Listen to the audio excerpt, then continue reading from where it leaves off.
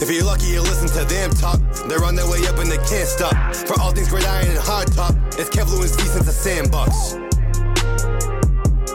What's going on since the Sandbox fans? Yes, I'm back. You know who it is. I don't even gotta introduce myself today. That's how confident I feel. But we're in with another episode of the Positional Top 10. I just gave you guys the defense. Now it's time to get to the offensive side of the ball, but we can't start things out with the quarterbacks. You guys know that. So we're starting it out with the offensive line today. Got some interesting names on here, so I think you guys are going to want to stay tuned. Before we jump into this episode, make sure you guys go and leave us a 5-star review. It's greatly appreciated. We're always trying to give back to our fans, and that's a way that you can give back to us to tell us that we're doing a great job. Go to Apple, scroll down to the bottom, click write a review, give us 5 stars, and tell us why you like us. Please and thank you in advance. Okay, our Positional Top 10. Offensive line rankings from 10 to 1. Guys, we do have some rookies on here, so very interesting to see when offensive line rookies can really get on this list and make themselves stand out. At 10, Rashawn Slater from the Chargers, protecting Justin Herbert over there. And, the Chargers were a little bit of a disappointment this year. I don't think people were expecting, the Raiders to get in as that other AFC West team, but they were, and they deserve to be, after everything that they went through and still, somehow found success. So shout out to the Raiders, but this is about Rashawn Slater and the Chargers, and, they definitely need to make sure that, the playoffs are secured next year. Austin Eckler got to be in there. But, Rashawn Slater does a good job holding up that tackle position, trying to make sure that one of the most hot offenses in the NFL, Mike Williams, Keenan Allen, that they all stay involved and all get to produce. Now at 9, Creed Humphrey. You guys might have seen Creed Humphrey in the pregame, the postgame from the Chiefs. Creed Humphrey's a center for the Chiefs and absolutely filled in like he was a veteran center. Developing a relationship with an all-time quarterback like Patrick Mahomes isn't easy to do in just an off-season, especially, with all things COVID, a shortened preseason game. So, the Chiefs coming out the start of the year, struggling, and then, finding the success that they did. Even though it didn't turn out to a Super Bowl appearance, I'd still think that, the Kansas City Chiefs did what they had to do. I mean, every single year when you have Patrick Mahomes, Travis Kelce, and Tyreek Hill, you're going to be a Super Bowl favorite. But, the Bengals were a better team. The Rams were a better team this year. And, it's always fun to switch things up. Creed Humphrey here at 9. At 8, Tristan Wirfs. And we saw at the end of the year, how much his impact really meant to the Bucs when he was hurt and couldn't play with the playoff games. It would be interesting to see if the Bucs had a different result with Tristan Wirfs in the lineup. But him here at 8, protecting Brady and just, creating holes for Leonard Fournette. He's done it consistently 2 years in a row. At 7, a New England Patriot on this list, Michael Onwenu.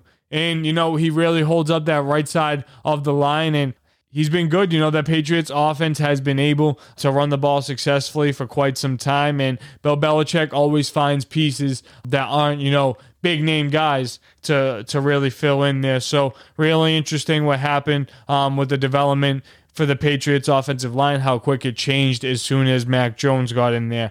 At 6, Ryan Ramczyk. Guys, you can debate that Ryan Ramczyk could be higher up on this list. He's always playing that right side tackle, but, he could play both the tackles. That versatility is absolutely needed on most teams, honestly. And the Saints offense struggled a lot this year. They didn't have the likes of Michael Thomas. Alvin Kamara was in and out with injury, and that quarterback position never really had a finished answer. So things were definitely difficult, but that Saints offensive line was always solid, always kept them in the game. Here at 5, Corey Linsley. This is the second Chargers lineman I have on here, and Corey Linsley in his first year from going from Green Bay to the Chargers. I'm sure the weather was no difficulty in getting adapted to, but the quarterbacks going from a veteran to a young guy playing in a different style offense, and just, many different factors that can affect an offense for sure. Corey Linsley still coming in, like I said, holding up Justin Herbert with Rashawn Slater, and that team disappointed this year, but they still had somewhat of a successful year. At 4, Joel Bitonio from the Browns. You guys know about him creating those holes for Nick Chubb, Kareem Hunt, and that Browns offense. Even though they didn't succeed as much as they probably would have liked to this year, that offensive line has always been solid. At the guard position, Bitonio is one of the best in the NFL. At 3, Zach Martin. Zach Martin, great tackle for the Dallas Cowboys. The Cowboys have some of the best offense in the NFL, and you obviously need offensive linemen, very great offensive linemen, to go and do that with. So Zach Martin here at 3. At 2, Big Q. Lou would be proud of me having Big Q here at 2, although he would probably argue that he was at 1. Quentin Nelson had one of the most successful running backs in the NFL this year in Jonathan Taylor, if not the most successful. And I know he was hurt a little bit throughout the season, but offensive linemen like Big Q, you can't find them often. Quentin Nelson here at 2.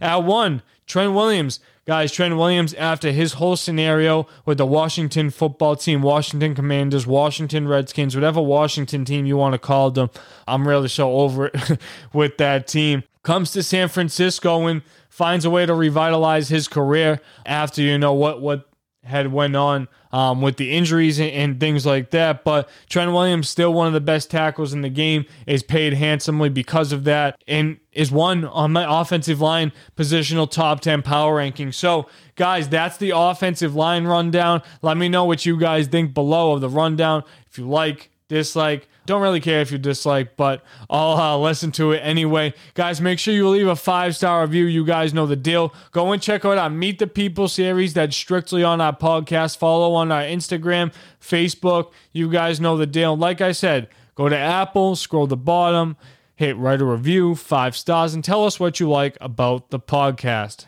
Peace out.